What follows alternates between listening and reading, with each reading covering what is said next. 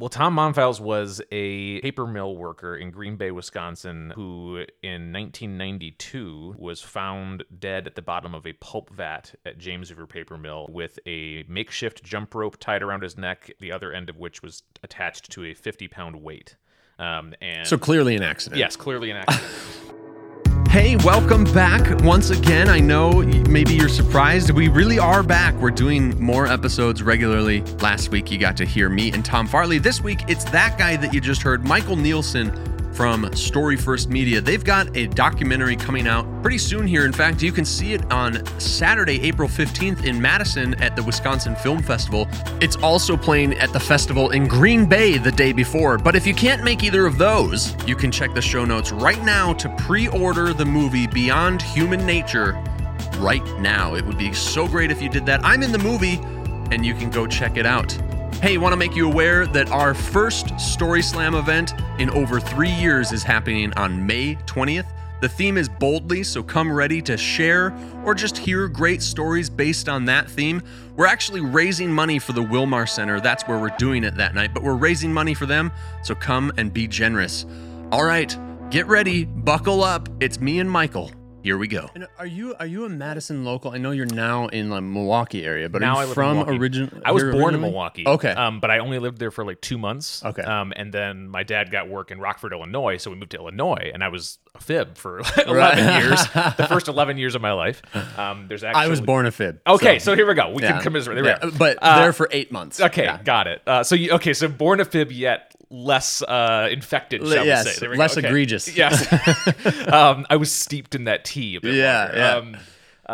But then there's actually some blackmail footage of me and photographs of me wearing Chicago Bears stuff. So like, I have that shame too. I was a Bears fan as a young kid. Yes. Yeah. But obviously we all found God eventually, so we're good.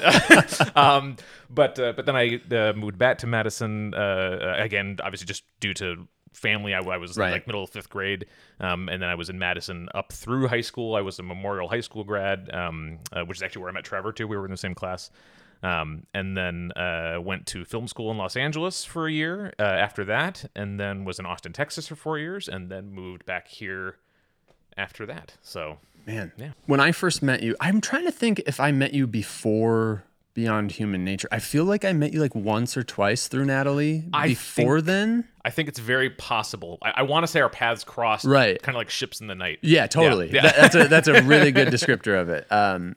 But I've always been curious about like, when did film start for you? Like, was it early age? Like I know, like looking through your social media stuff, like, you know, you love talking about film, not just making film, but like films in general, the art of film and that type of storytelling. At what point in your life was it just like, this is more than just a passing interest? It was middle of 6th grade. It was the first time that I got assigned a what would you call it? A project in school that could be done as a video. Sure. And so I think it was a book report on. And how old are you? Sorry for asking. Gosh, middle of 6th grade. How old would that be? No. How old are you now? Oh, sorry, now? Oh, sorry. Now I'm 36. Okay, I'm 35. I'm trying to figure out. Well, when I was in 6th grade, could I have done a video? And I could have pulled it off. It would have been janky. But yes, right. It was done on VHS. Yeah. Right. Where you're literally shooting with the VHS recorder and you're editing it as you're shooting it. Right. Yeah. So like you're doing a take. And then if you need to redo it, you rewind the tape and you tape over Totally. it, all that stuff. And so I did that with a friend of mine. I think it was a book report on the novel, And Then There Were None, I think is what it was. So where he and I literally played alternating characters. For those who don't know, it's a murder mystery where like there's like 9 characters, I think, and each scene somebody dies and like they're just one by one being picked off until there were none, right, as the title says. So we would go scene by scene where we would just alternate who's gonna die now, and we just play different characters, and the other one would walk in and just like, you know, touch our throat and just be like, you know, he's dead or whatever, right, and move on. So I did that in the middle of 6th grade, and then it got nice reaction from the teachers, you know, all that stuff. And then I started to do more video for projects when I could, and it became the way that I was unique in class. Right. I was one of those kids that would get picked like last in gym class and all that kind of stuff. Suddenly, if we're doing Very familiar. yes, so we can commiserate. Suddenly, though, if we're doing like a video project, I'm the first kid picked. So like it was a way for me to have Right. value. Yeah. So it's just kind of stuck with me, I think. Yeah, it's interesting. I was the same way as far as like always a creative. I just said to somebody yesterday who was a three sport athlete in college and was talking all about that. I was like, I drive Uber on the side and just meet a lot of people that way. And I was just like, wow, man, that's so impressive. Blah blah. I was like, I can't relate to that at all. I've never had an interest. You need me to write a song or go make some creative thing happen. Totally can do it. Just put me to task and I'll do it. But the unfortunate thing was in high school, I was 6'4". Oh, wow. And 200 some pounds. Yeah. And so the coaches, whether it be basketball or football coaches, were relentless about picking on me for not playing. Yeah. That was the worst. If kids don't want to play football, if they want to go be creative, let them go be creative. Right. It's so stupid. Yeah. Hey, Story Slam people, first of all, real quick, hi. It's been 3 years since you've heard this podcast out here. It's your host, Adam, here. I'm sitting here with my friend, Michael Neelsen. I met Michael, as you've heard. We don't know when it was, but the reason I've got Michael on is because I appeared in a documentary that he wrote and directed. It's always weird with documentary. I guess you do writing, yeah. Yep. Wrote and directed and produced and like everything in between. It's called Beyond Human Nature. You can see it at the Wisconsin Film Festival, which is April. It's April 14th. Saturday, April 14th is the Wisconsin Film Festival screening. Hey, Adam jumping in here real quick just to let you know one minor little detail here that we didn't quite get right. Saturday, April 14th doesn't exist. If you want to go to the Wisconsin Film Festival screening of Beyond Human Nature, you'll have to be there on Saturday, April 15th. But as you're listening to this right now, you can also pre-order it. You can also pre-order it. Yes, that's for sure. I'm excited about the film festival because I get to go see myself on a screen, and more importantly, hear myself as somebody who's always wanted to be a VO artist. So that's pretty cool. And we're going to talk about Beyond Human Nature, but I really wanted to have Michael on here because Michael is a part of a company. He and his father started a company called Story First Media, where they help brands and companies, but also I'm sure people, if they need to, help them tell their story through video and all that kind of stuff. So Michael and I have a lot of the same kind of interest in the importance of story and what it means for us as individuals. But I really wanted to talk to Michael about the importance of it for businesses and how businesses use that storytelling to, we talk about at Madison Story Slam. What we do is we build community through storytelling. And the way that happens is when you get up on a stage or come on the podcast and you tell a true story, something personal from your life, it draws a line of connection with everybody who hears it. It really draws a line of connection if it's live. If you've got a bunch of people in an audience, it's individual lines of connection. And those individual lines is what you build community on. And I imagine that's very similar for businesses who are relying on the storytelling aspect of trying to reach people. They're just trying to connect with somebody at a personal level so that they can build upon that. Maybe it's not community per se, but it's building a relationship with that potential customer. And I'm really curious. I think that your perspective can help the listeners that we have who listen to this to learn about how to be a better storyteller, because it's a perspective as a personal storyteller we don't think about very often. How can I think of this like a business to capitalize on the gains? A bunch of business words. Completely. And so I know that was a lot, but maybe you could just give us a little bit and we can go from there. Yeah, I mean, when I think about storytelling, it's all the same stuff to me. It's just about shifting motivations. So whether I'm telling stories for entertainment or thinking about storytelling as like a therapeutic tool or storytelling for some kind of designs on an audience, like, it's a political cause or it's a business or it's a nonprofit trying to raise funds or get volunteers. It's all the same ingredients. You're just calibrating them to different goals. So you're always dealing with some kind of consciousness, some sort of characters at the center of these circumstances, and things are going to happen to that consciousness. They're, it could be a person, it could be an inanimate object that has a consciousness, right? In cartoons and whatnot, right? It could be anything. There's going to be something that's aware of itself, that is going to experience something. and then there's going to be some sort of actions that consciousness takes in the face of various pressures, various things on themselves. Could be small, could be internal, could be personal between each other, could be itself versus nature, itself versus society. It could be any number of layers. And then, in my view, there's going to be just the final ingredient is always going to be some sort of transformation of that difficulty into something of value, into something that means something. So by virtue of this person or being going through the experience, they extract something out of it, or we as the audience extract something out of it. There's a takeaway. Exactly. Those three things are going to be in any kind of story we talk about, whether it's for a business or a movie or, anything, poetry, music. Yeah. You're going to have those pieces. So then it just becomes about, do you have designs on the audience or don't you? Like, do you actually want them to do something or think something specific afterwards? Or is it more just about making that connection? Another way, I like this word a lot. It has a negative connotation when people hear it. I think most of the time people think negative right away with this word. But I think it's a word that's going to help people really understand what I think you're talking about. Manipulation. Yeah. Do you have a way that you want to manipulate this audience? Yeah. Let's talk about that a little bit. Why is manipulation considered bad? We don't want to think of ourselves as like puppets that can be played. Yeah. Right? Yeah.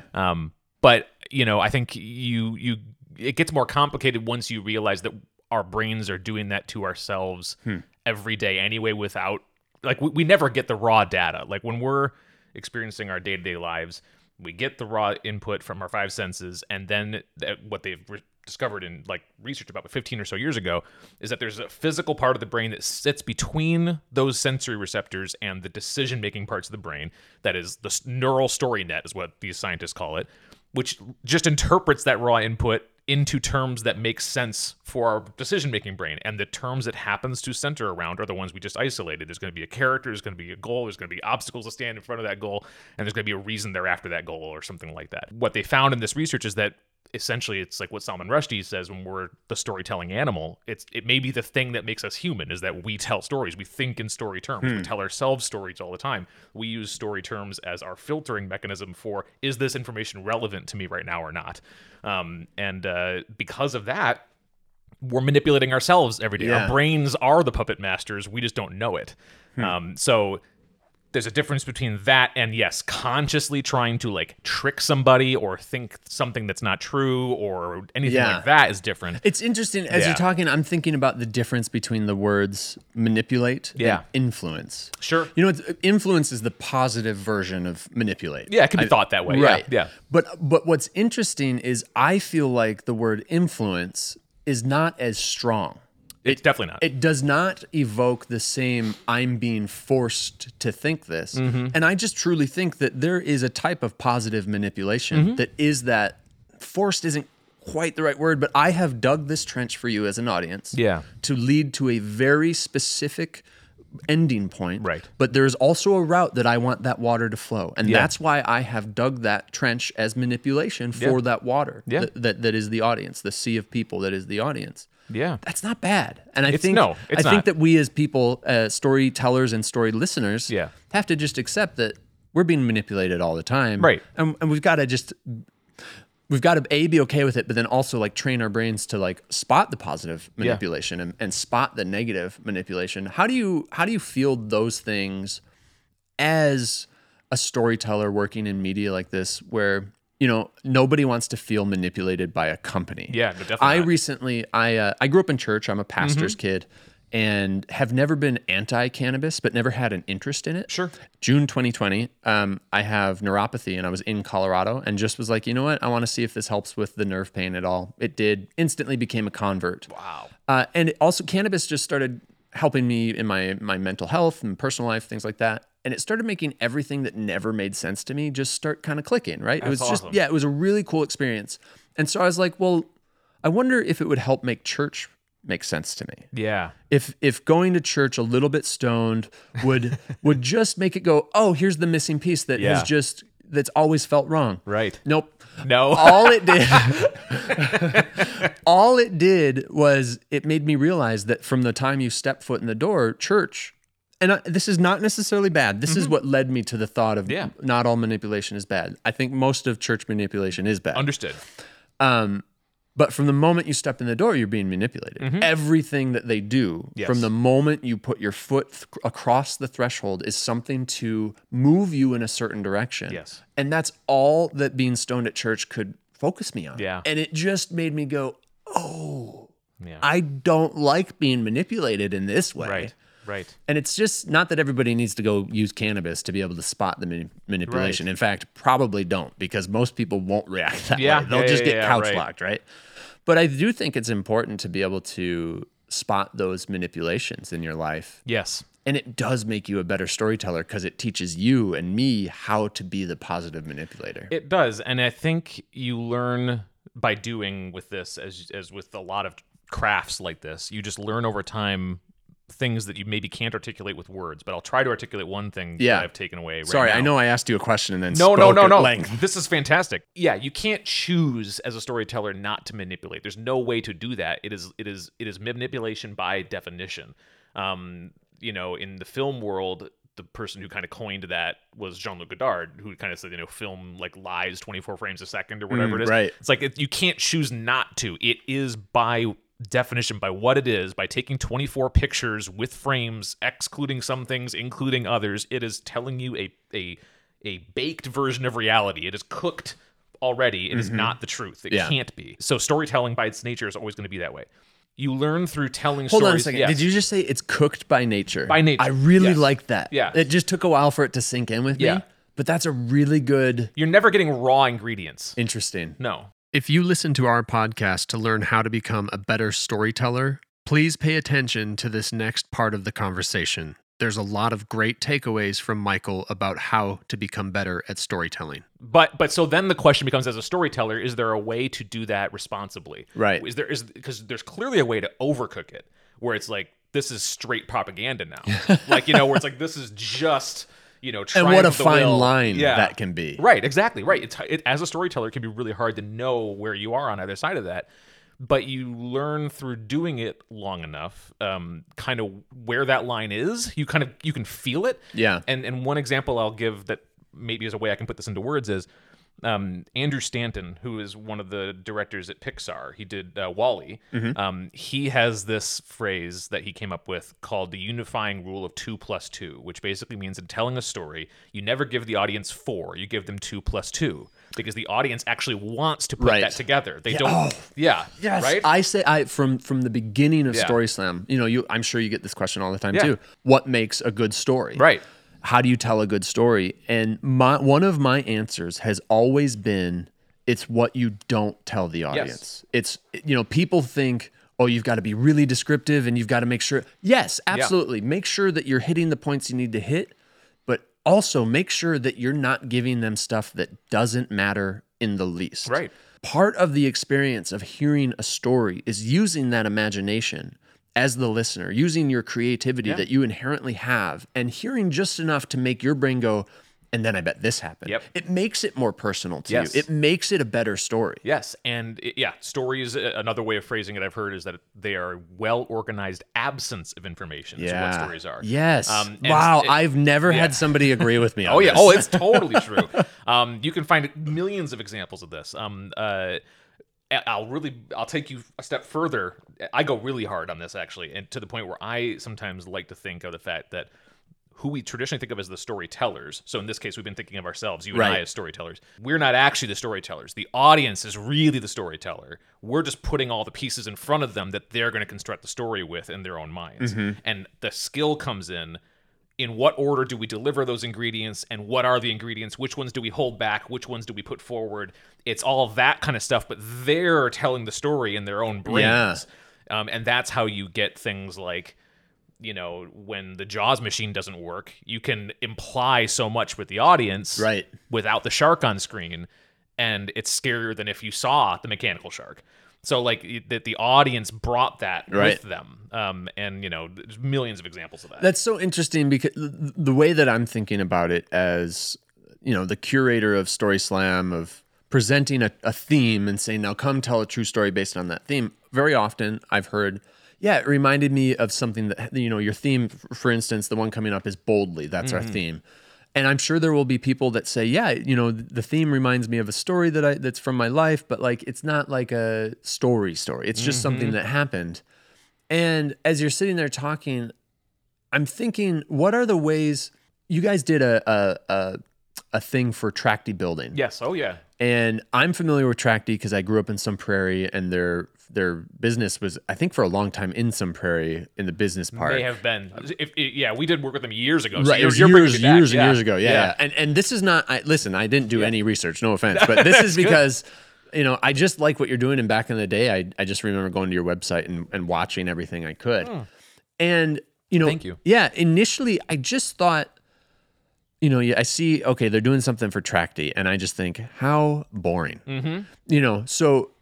So put that in the head of somebody who hears Boldly and goes, well, I've got a story, but it's not really a story. Like, I hear Tracty and I'm like, what story could they possibly have to tell? And then you sit down and you watch this piece and it's like, oh, like this is fantastic. Sure. For people who don't know what Tracty building is, they make track buildings. There's these aluminum siding buildings. You'll see them all over Madison, still in use from like 65 years ago. Yeah. And the Isthmus did like a whole piece on them, like 9 years ago, I think, or something like that. But around the time we made that. Right. Yeah. And you just don't you hear that and you go, what possibly could I have to connect with this? And there's a lot. There's actually quite a bit to connect with that. And so I'm curious, how do you, as somebody who's trying to make these stories connectable and relatable to an audience, you've got to be, I'm sure you were approached by Tracty. Yes. And back so then, yes. Let's take it out of specifics. When a company might approach you to say, hey, help tell our story, and it's something mundane. Yes. Like an aluminum siding building. Right. Most of the time it is. What is that process like to try and, two questions. Yes. What's it like to get yourself excited about the project? Because I don't know if I could do it about aluminum siding buildings. I understand, yeah. And then what's the process to find the actual good story there?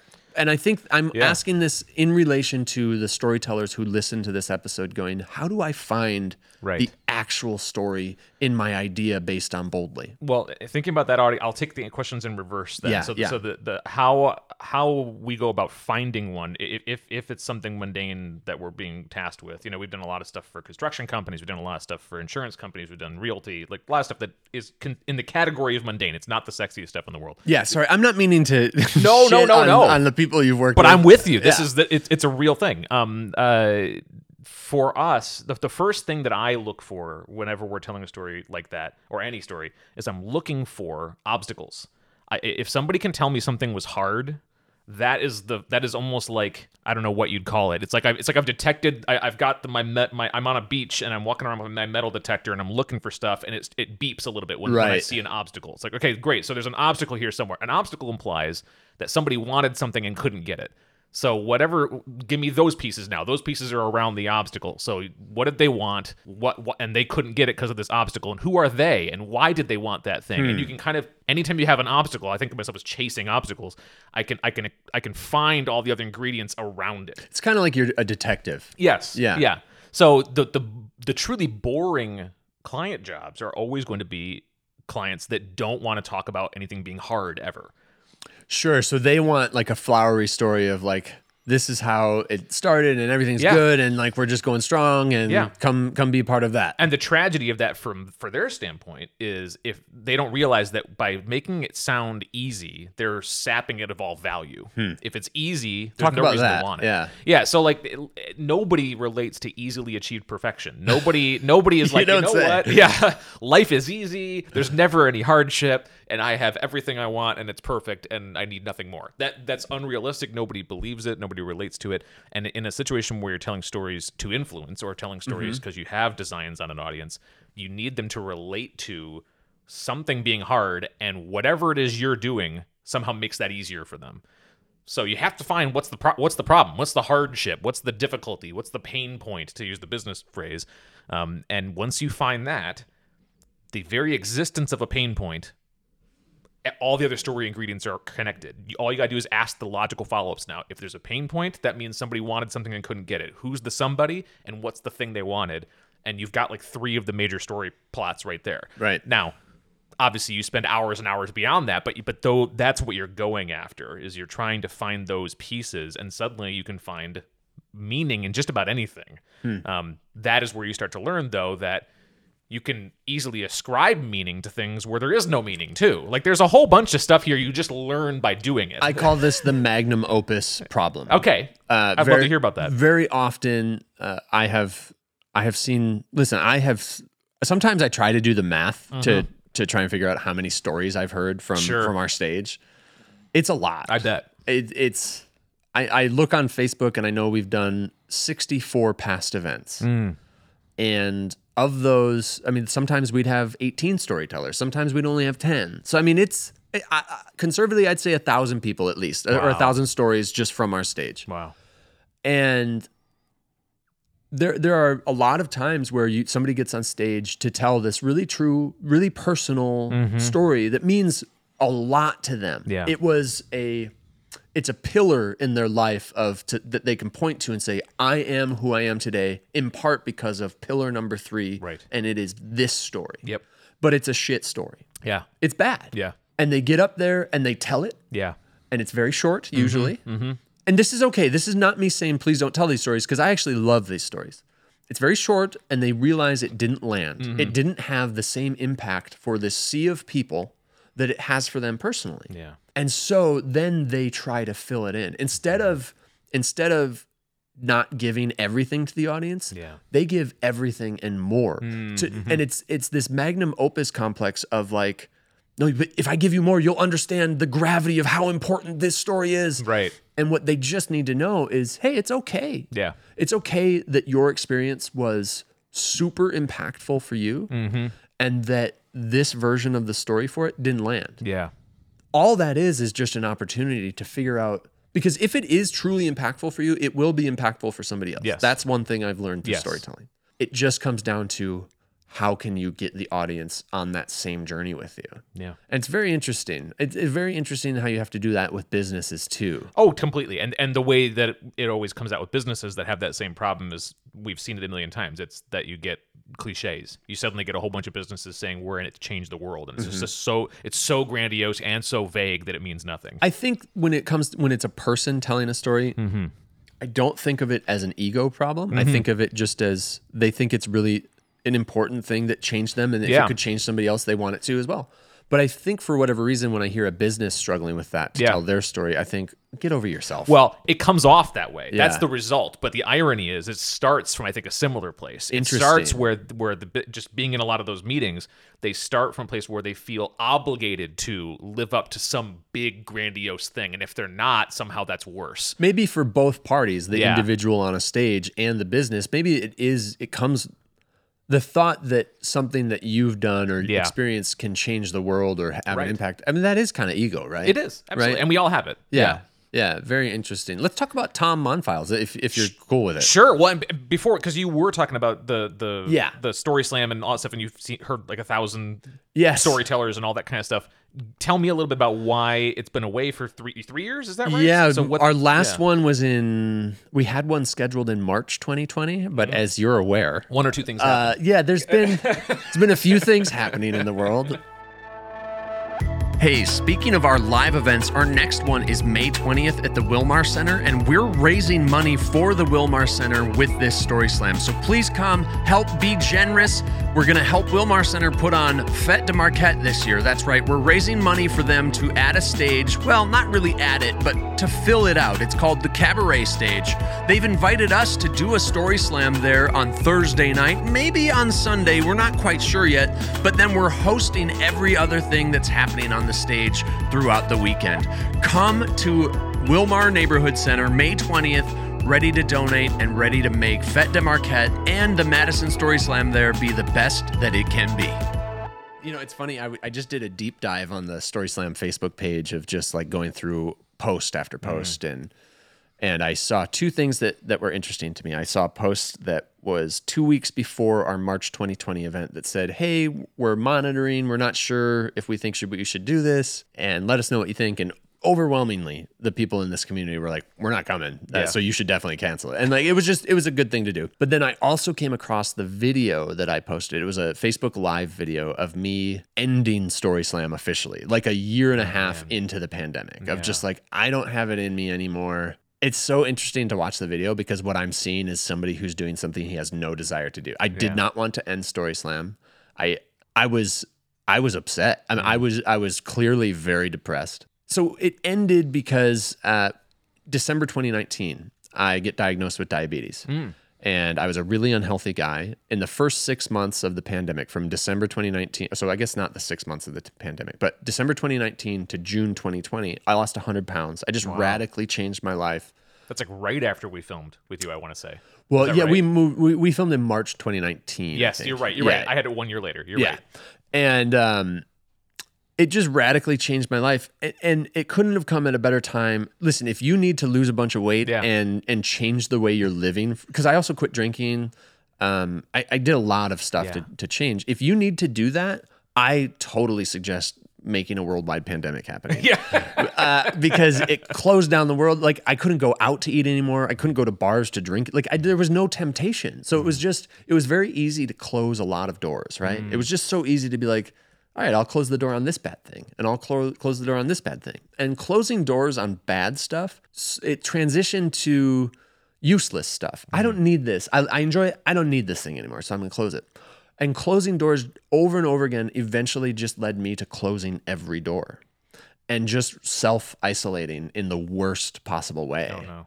And it was just one of those, it seemed so positive to me at the time. Yeah. It was just such a lie. Yeah. And then I had in December 21, I went to a storytelling event here in town at State Line Distillery and tried to get up and tell this story. And I was in the midst of like the worst depression of my life and tried to get up and tell this story about how I was despondent about the end of Story Slam. And what came out was me basically saying that Story Slam was bullshit and the community never meant anything to anybody and like all this stuff. Wow. I don't even remember exactly what I said. Yeah. But I just remember getting done telling this quote unquote story. Yeah.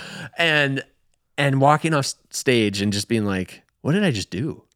And just like not feeling good ever since then. Yeah. And then we moved to Colorado. We had this crazy thing happen where in the midst of my depression, I went to work at the Wisconsin DOT as a phone agent during a worldwide pandemic, talking to the general public every day. Yeah. Just miserable. And on my way to work on March 11th, 22, I just realized that ending my misery didn't mean ending my life. Mm-hmm. It simply meant quitting this goddamn fucking job. Mm-hmm. That was all it meant. Yeah. So then I quit my job, and a week later we moved to Steamboat Springs because the day I quit my job, my wife was offered a job as a nanny for a ranching family out there. Oh, wow. Okay. And then she got pregnant 2 months into us being there. And so we knew we'd be back eventually. But also 2 months into us being there, a friend of mine and a longtime storyteller from Madison Story Slam, Dave Neelsen, he took his life. Oh my gosh. Yeah, he lost his battle with anxiety and depression, which he has battled his entire life.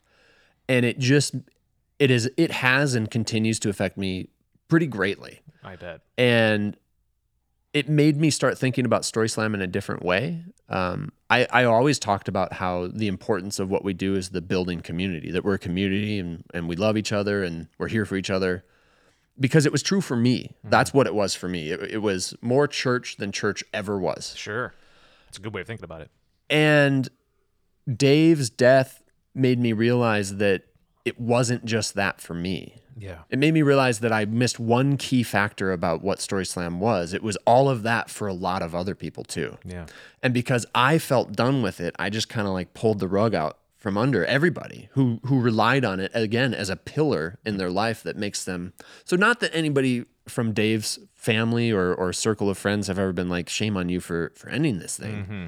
But I do feel tremendous guilt about it. Mm. I just do. And so I got to spend our entire time in Colorado working on my mental health. Mm-hmm. My wife gave me a great gift to just say, you know what, let's get you right. Let's get you not depressed. And part of that process was realizing that I closed all these doors that were incredibly meaningful to me.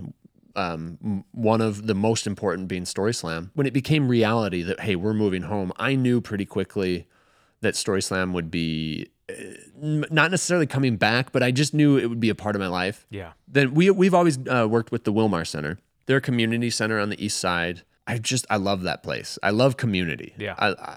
It's interesting. I was talking to the director over there, Gary, and I said, I love people, and I went, maybe I don't love people, but I love connecting. Mm-hmm. I love that what it takes to connect with a person and meet them where they're at. And I said to him, you've got my dream job. Like, just work for a nonprofit that just meets people where they're at and builds community. Like, that's a dream to me. And I walked away from that conversation going, that's literally what I was doing with Story Slam. Just literally, the job here is to come up with events and ways to get people to connect with each other and tell stories. Yeah. And I just realized, what am I doing? Why am I not making this happen? So I called Gary right away and I was like, hey, let me do a Story Slam on May 20th and I said, we won't take any money. Like, it'll just to be raise money for you guys and do whatever you want with it. And the response was just so overwhelming that I was like, well, maybe we should just be back. Yeah, right. Well, I'm glad you are back. Because, I mean, that's you've got me thinking about a whole bunch of things as a result of that, everything you just told. Yeah. When you think about the kind of two elements that I hear that were filled with that Story Slam was the community thing you keep coming back to, which totally makes sense, and obviously not having Story Slam as a thing was one element, but also the pandemic itself kind of being a torpedo into the side of that ship as well, of community and contact and all that stuff. The other piece is when you come together in that community, what you're doing is the ritual of storytelling. Right. And the ritual of storytelling is something that, being a pastor's kid, as you said, like, I went to a religious elementary school, but I never was really religious, but I have that religious background. Yeah, I find myself, there is a nourishment that doesn't happen when you have nothing in your life that is ritual in some way, or something that is communal communication in a nonverbal way, but because stories are verbal, but really what's being said is not the words, it's the things between the words. Like there's a ritual whole. There is something mystical, sacred, whatever you want to call it, about a group of people coming together for singular purpose. Yeah. Whether it's a religious experience or not, however you want to relate to it. I don't relate stories to a religious experience or Story Slam as a religious experience. It's close to me. It is. And I've always called storytelling my religion to some extent. Yeah. But, there's this powerful thing that happens when, on a good night at Story Slam, we'd have 200 plus people in there. Mm-hmm. And so when 200 people get together in a room with the goal of, we want to hear stories, but also, I always say the meat of what Story Slam was, what happened, because we would do 3 stories and then we'd take a 10-minute break. And that 10-minute break is really the true part of what Story Slam was, because people got to shake hands and go up to a storyteller and say, oh, I related to that so much because here's what happened in my life. The importance of what Story Slam was for me, and I imagine if it's me, it's other people too, or at least an aspect of it for them, is that it leveled the playing field. It made every single person in that room have some sense of thinking, we're all the same. I'm not alone. Yeah. Because I've heard somebody else get up and tell this story about something that sort of touches on the feeling that I have from this experience. Yeah. And so if they felt it, I know that I'm not the only person, and probably somebody else in this room has felt it too. Yeah. And so you get all these people talking about why they love the story, maybe not just with the storyteller, but their table partners or whatever. And that's where that community building happens. Yeah. And that's sacred to me. That is super cool. When we were living in Steamboat Springs, I learned a lot about community. Steamboat, we actually lived in a tiny little town called Clark, 17 miles north of Steamboat. And Steamboat is so remote. It is 4 hours from Denver. It is up in the Rocky Mountains. It is an extreme place to live. So much so that like whoever you meet is your neighbor, is your friend, is your community member. Obviously there are party lines and there are religious differences and there are things that make us different, but out there, they don't matter. Yeah. Because if you're broken down on the side of the road during a 13-inch snowstorm, which was not like a freak thing that happened, it was a regular occurrence, you needed somebody to stop. I love being back in Madison, but one thing that I've noticed is that Madison really is so segregated. And I don't just mean like racially, it's just everybody has something that makes them who they are. Yeah. And it's very prominent. I wish that Madison could be like Steamboat in that everybody's my neighbor. It doesn't matter who you are, your color, your race, your religion, your creed, whatever. Yes. We're neighbors just because we are.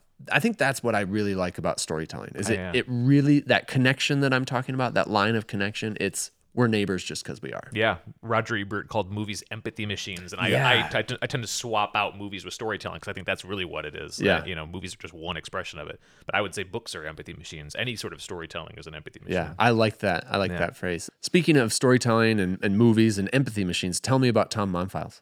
Yeah, gosh. Well, Tom Monfiles was a paper mill worker in Green Bay, Wisconsin, who in 1992, November of 92, was found dead at the bottom of a pulp vat at James River Paper Mill with a makeshift jump rope tied around his neck, the other end of which was attached to a 50-pound weight.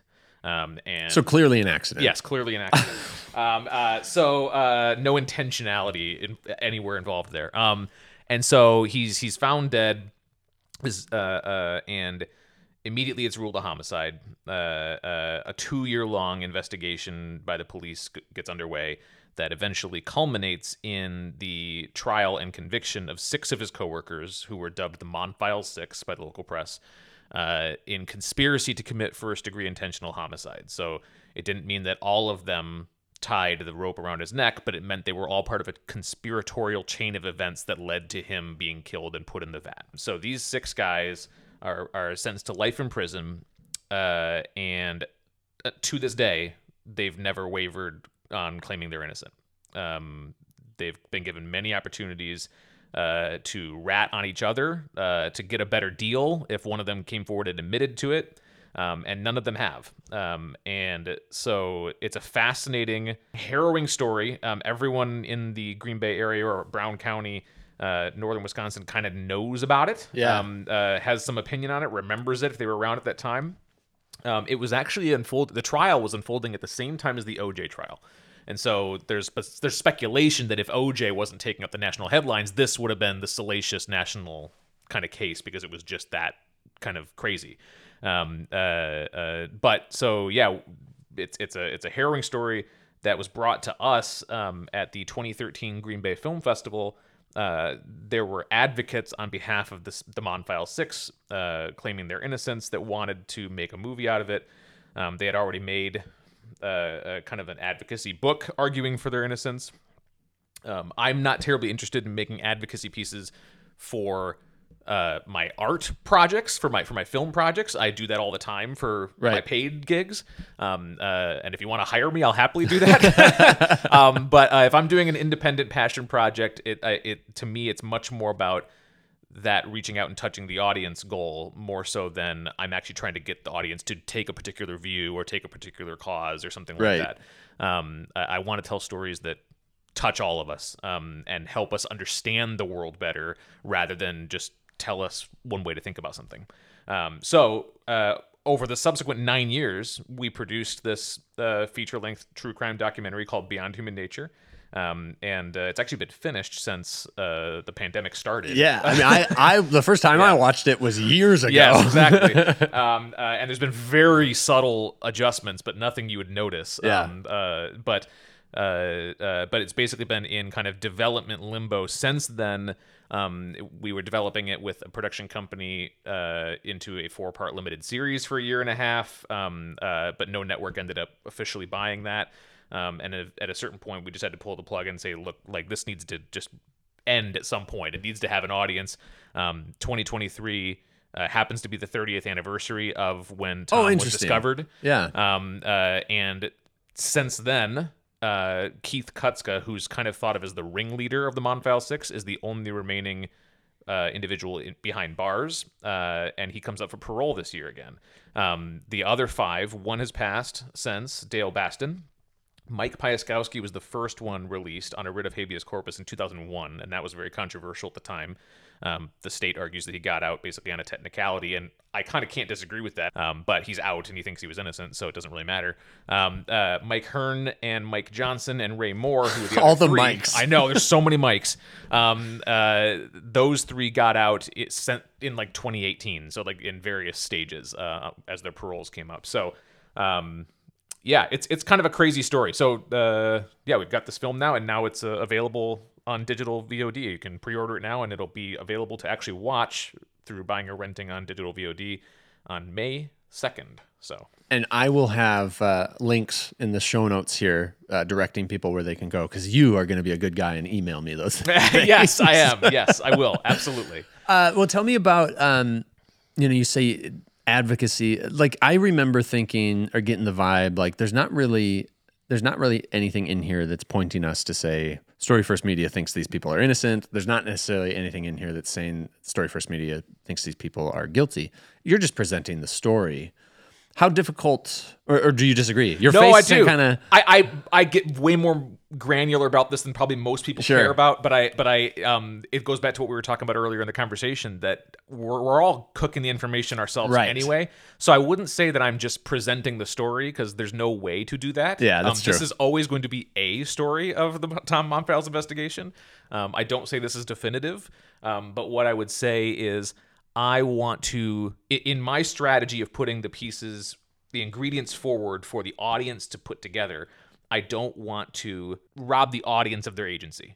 I want the audience... That's a great way of looking at it. Yeah, I want the audience to be able to observe the world, observe the story, observe the characters and the obstacles and the choices made, and think about it and put together 2 + 2 into 4 themselves. I don't want to give them 4.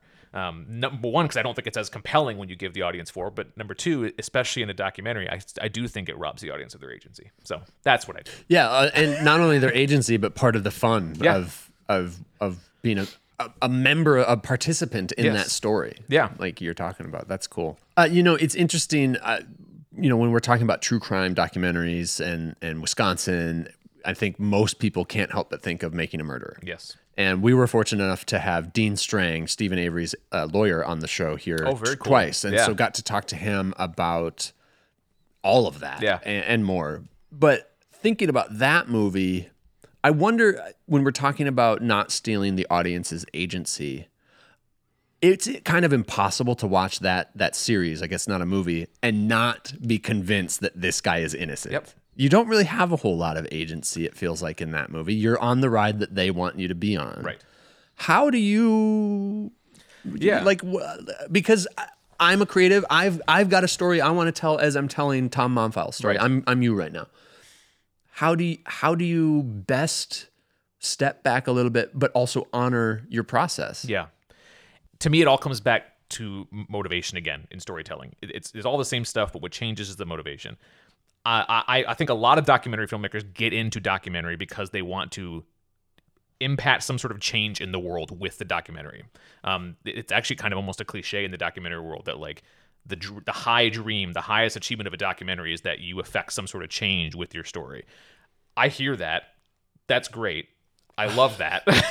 I loved Navalny. I love that for you. Yes, exactly. Navalny was amazing, which just won the Academy Award. I thought it was fantastic. Obviously, it's all for him. Of course it is. He's the opposition leader in Russia. Yeah. You're not going to have the pro-Putin side. I get it.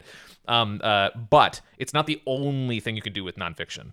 To me, an equally valuable nonfiction film is one that tries to better understand the world, that tries to make sense of something that seems senseless, that tries to pull a conflict apart and say, how did it arrive here? Like, how did we get to this place? And what does it say about all of us that we just kind of arrived there? Like we all made our various decisions under pressure along the way, and now we're in a place where no one seems very happy. Why is this? And that's more kind of what I'm drawn to. So, when we think about Making a Murder, which interestingly enough it debuted after we started filming this movie. Right, We've been filming this for so long. Yeah. So we were very aware of that as we were filming this documentary.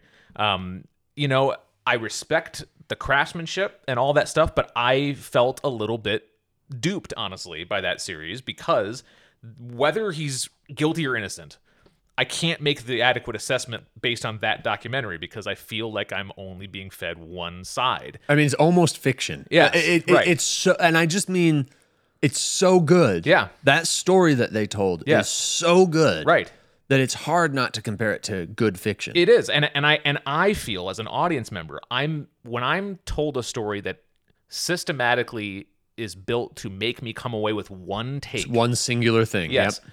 Whether that take is true or not, I feel like I'm in actually a lesser position to make that decision on the basis of that one-sided piece. It's so funny because you're saying that, and I think like you haven't said this 100 times during our conversation. I'm thinking, well, you've been robbed of your agency. Right. Seriously, like, one of my favorite people, one of my favorite literary individuals in history was Christopher Hitchens, who died in 2011. He once said in his criticism of Fahrenheit 9/11, which I won't go into all this stuff, but he wrote a critique of Fahrenheit 9/11 that has forever been my kind of goalpost for documentary. He said that if you make a documentary and have your point of view, but you systematically remove anything that complicates your perspective and don't give any chance to the other side that would disagree, you've betrayed your craft. You've actually taken what the craft is about and perverted it. I mean, it kind of illegitimizes what you're doing. Right. Your side. Right. How is it nonfiction if you're only showing one side of something? Yeah. Like, it's not nonfiction then. It also kind of shows your fear. It kind of shows your yellow belly, right? It does. Of like, well, here's my side, but I don't want to give it the scrutiny of the other. Exactly. Which is why, in some ways, and I've said this before, when I'm making Beyond Human Nature or Last Day at Lambeau, my previous documentary, which was all about Brett Favre leaving the Green Bay Packers, in some ways, if in an interview somebody said something that I didn't agree with, it actually had probably a higher chance of making it into the film than something I did agree with, because it sent me somewhere. It was a surprise. Right. And so the surprise is what makes the storytelling valuable. So, like, I wanted to have all those. I wanted to have these, that's an interesting take. I'd never thought of it that way before. If it's all just one kind of hammer beat, I feel hobbled as an audience member. I really do. And so I get why people think that in the documentary world and in the nonfiction space, they think that there's a responsibility to the truth as they see it. I understand that, but be careful with that, because you end up creating a whole bunch of things that make people less equipped to actually make those cases, because they haven't actually even reckoned with what the counter argument is. Did you struggle with that at all making Beyond Human Nature? Were there things that you were like, yeah, like I should include this, but it's going to derail what I'm trying to do? A little bit. Well, I think what I've wrestled with on that front is more that I have my own opinion about what happened, but I don't know that it's any more valuable an opinion than anyone else who's spent time looking into this case. So there were many times throughout the 9 years where I thought to myself, am I doing the right thing? Like, should I actually just make the case for what I think is right here? I'm pretty darn sure that what I think is probably the right way to go here. I think that it happened this way. But if I did that, I think I would, it's the ultimate irony, but I think it really would work against what I believe. It would work. It would make the audience less able to convincingly argue for what I think is right. Right. That's interesting. I'm curious, as a documentarian, not that that's all you do. You do more than that. But just in a general sense, as a documentarian who's trying to tell a story without robbing the audience of their agency and without, putting your own personal, that journalistic integrity of like, I don't put my own opinion into here. Yeah. I wonder if the way to do it is through question, right? I think of Louis Theroux, who, for my money, best documentary maker out there. I think you told me that before. I love Louis Theroux because all he does is ask questions as if he's like a second grader. Questions about things he obviously knows, because he just has a conversation like this, and then he'll ask, well, like, why though? Yeah. And it's just so simple. And it's his way of getting the audience to go on this story that he wants to tell, but without ever one single time really saying, well, here's what I think, and here's why you're wrong about that. Yeah. Questioning. Well, and you probably know this, the etymology of the word story is Greek for learning through inquiry. I didn't know that. Well, there we are. But that's actually true. Learning through inquiry. Learning through inquiry is what the Greek root word for story actually means. Yeah. And so, I've taken that to heart and think about it that way as well, where if you're not curious, and a lot of people say they're curious, but they're not actually curious. If you're actually curious, and that's like the best trait a storyteller can have, I think, is that you're really receptive to that world around you. Maybe, totally. Especially as I think of it, like the stories, we early on in our conversation, we were talking about the people, the magnum opus complex here, the problem. And I think maybe part of the problem that storytellers like that are having is that they're not asking, why is this such an important story to me? Why did this have such an impact? I Yeah, think it's if not you self-interrogating enough. right, it's just the facts. It's just a statement, Yeah. more or less. But if you threw some questions in there and explored those questions through story, Yeah. that could make an interesting story. Yeah, That and could- be open to surprising yourself. Yeah. You know, that's one of the things, you know, when making nonfiction, a clue to me about whether something's compelling or not when you're making it or when you're writing it is, does it surprise you? Because that's really one of your only cues that, oh, this might actually be compelling to another audience member. Because if it's not surprising you, it's probably not going to surprise anyone else. But like, if it surprises you, hold on to that, because those are the you will likely be able to build, you know, kind of the skeleton of your story on those surprises. But Yeah. Well, Michael, I've really enjoyed the conversation. One final thing that I have felt bad for 4 years now, because we filmed in March 2019. It's 2023, March 23 now.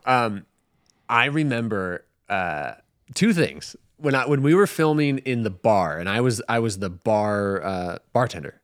Do you remember that? It was the last day of shooting. Yep. And I had to, the one shot that would not goddamn work is rolling the dice. Oh, yeah. And like, we spent like fucking 40 minutes trying to get them thing. And I remember I was just being goofy and being like joking around. A lot of people talking. I've got the cinematographer, is his name Michael as well? yeah, Michael Nye. Yep.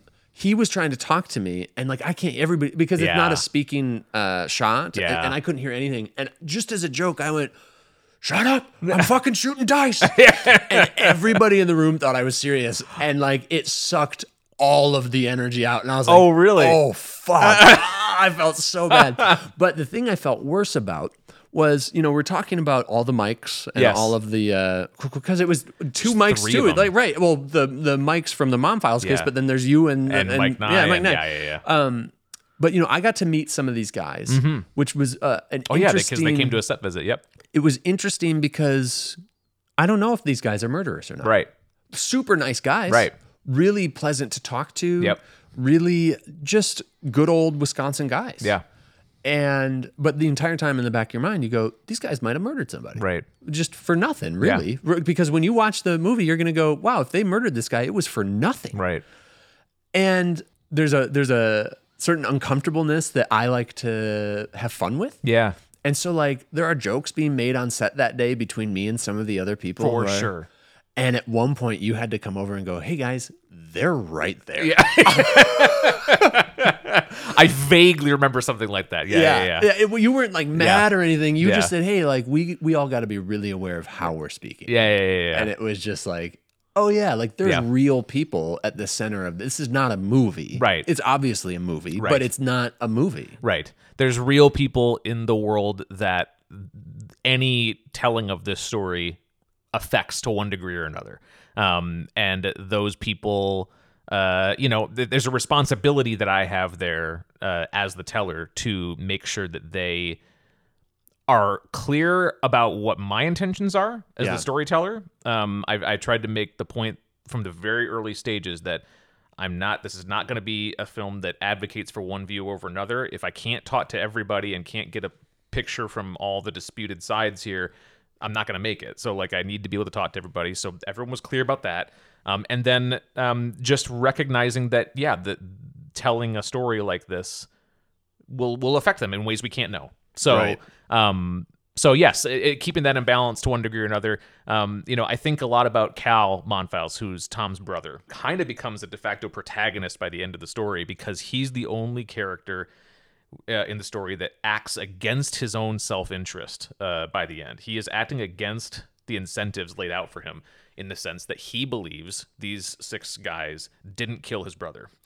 And he's made a loud noise about that. Right. And he's taken a lot of heat from his family for that. People are confused about why he's doing this.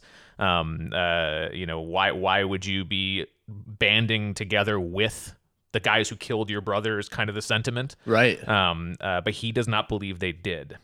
So whenever I think about the real world impact on these people, I tend to center on him and think about, you know, he has his convictions and he believes something a certain way. And if I'm going to have ultimate loyalty to anybody, it would be to Tom what Tom would have wanted in some way or another with this, never having known the man, never knowing only as much as we know about him, and Cal as his brother. But everybody did. Everybody who gave us their time. The detective, who a lot of people in this story hate, think was basically the reason they got put in prison against being innocent. The DA who prosecuted the case. They all gave their trust to us, and I have an obligation in that. Totally. So yeah, well, that does that puts a new spin on the responsibility of telling a story when it's not just your story. Yeah. I mean, you obviously have your story that you're telling through this. Yeah. I think that's fair to say, right? Yeah. Oh yeah.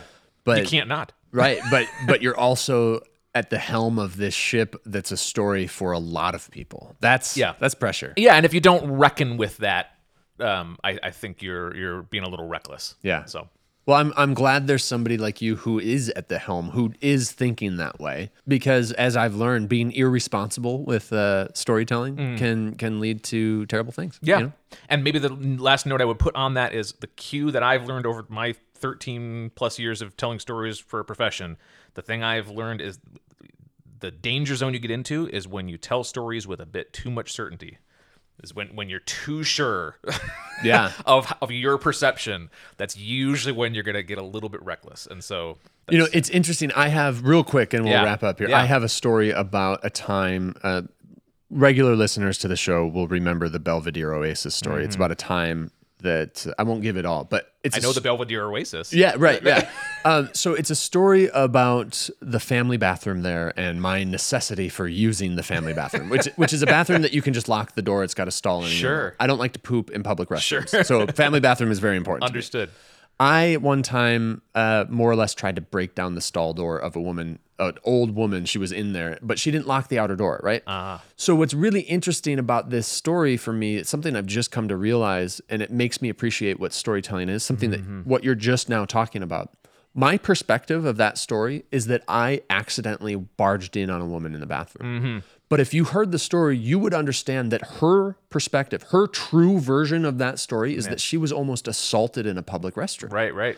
And it's just so important to remember that your outlook on your own personal story may not be the truth that somebody hears. Right. It may not be. And there's not much control you can have over it. You can, like we talked about, you can dig that trench for the water, for the sea of people as an audience. But you can't control what they grab onto and then what their own shit says this is the truth of that story. There's no such thing as an objective story. And having said that, that's not a license to then just go all in on your own subjectivity either. You somehow have to split that hair. That's so wild. Yeah. All right, Michael, real quick, tell people where they can find you and remind them again about when the Wisconsin Film Fest is and how they can watch Beyond Human Nature. Absolutely. So I'm on most social media platforms, but I'm most active on TikTok at Story First Media. That's all spelled out, where I give storytelling kind of tips for brands and organizations, and also storytelling for life and art as well. But other social media platforms at my name, Michael Neelsen. And you can watch the movie, at the Wisconsin Film Festival. First, we're going to be at the Green Bay Film Festival for the world premiere, which is Friday, April 13th. Hey, Adam chiming in here again real quick to let you know that Friday, April 13th is not a date that exists. It is happening on Friday, April 14th. And then the next day, April 14th, we're in Madison. Hey, me again. Last time you're going to hear from this quiet, sultry, my 2-month-old is sleeping and it's, late at night version of Adam. But again, Saturday, April 14th doesn't exist. It's Saturday, April 15th in Madison. Tickets are available at both those film festivals' websites. We will also be having 2 screenings at the Milwaukee Film Festival later in the month. Those will be available through the Milwaukee Film Festival website. But if you can't get to any of those, because I get that's only 4 evenings, it is now, currently, as you're listening to this, available on digital video on demand anywhere you buy or rent movies. So Apple, Amazon, DirecTV, any of these places. Beyond Human Nature is the title. I would love for you to pre-order it, and please let me know what you think about it, because to me, the most interesting conversation about this app now is people's reactions. I'm fascinated to hear what people actually think about this and what they take away from it, because people surprise me still. So yeah, Oh, and also, I would love to know what you think about it, listeners, because I'm in it. That's right. Yes. What do you think about Adam's performance? Exactly. Like, can you pick out my northern Wisconsin accent that Michael had me do for? I believe it was Kutska. It was Brian Kellner. Oh, it was. Yes, Kellner. Yes, that's Brian right. Kellner. Yes, you read his affidavit and his recantation. Yes. Oh, man, it was so wild. All right, well, Michael Neelsen, thank you so much. And listeners, you can be sure check the show notes for links to the websites and the socials and all that stuff. Please go watch this movie. It was a lot of work that went into it. I was only on set for, I think, 3 days. And 3 days of work on a documentary was more work than I thought. Like, just seeing everything that really goes into something like this, it's worth it. And it's a good story, and we want you to see it. Michael, thank you so much for coming on. Thank you for having me. Hey, what do you think? Another good episode, this time with me and Michael Neelsen, talking stories and film and what makes a good story and all that good stuff. You know, talking about film, documentary. His new documentary, Beyond Human Nature, is out for pre-order now. You can check the show notes for links on where to go. If you want to catch it on the big screen, be sure to head over to the Wisconsin Film Festival here in Madison on April 15th. That's Saturday, April 15th. And if you're up in the Fox Valley near Green Bay, the film festival there happening on Friday, April 14th is also playing it. So you can check it out there as well if you're in that neck of the woods. Speaking of dates, our next live Story Slam, our first live Story Slam since February of 2019. No, maybe March 5th. 2019. We did an event at State Line Distillery, but our next one is Saturday, May 20th, 2023 at our old stomping grounds, the Wilmar Neighborhood Center. The theme is boldly, so come tell a great story about a time you've been bold, or just come looking to hear great stories. This go around, we're raising money for the Wilmar Center. It's $10 suggested donation. We hope to see you there. And as always, I love you.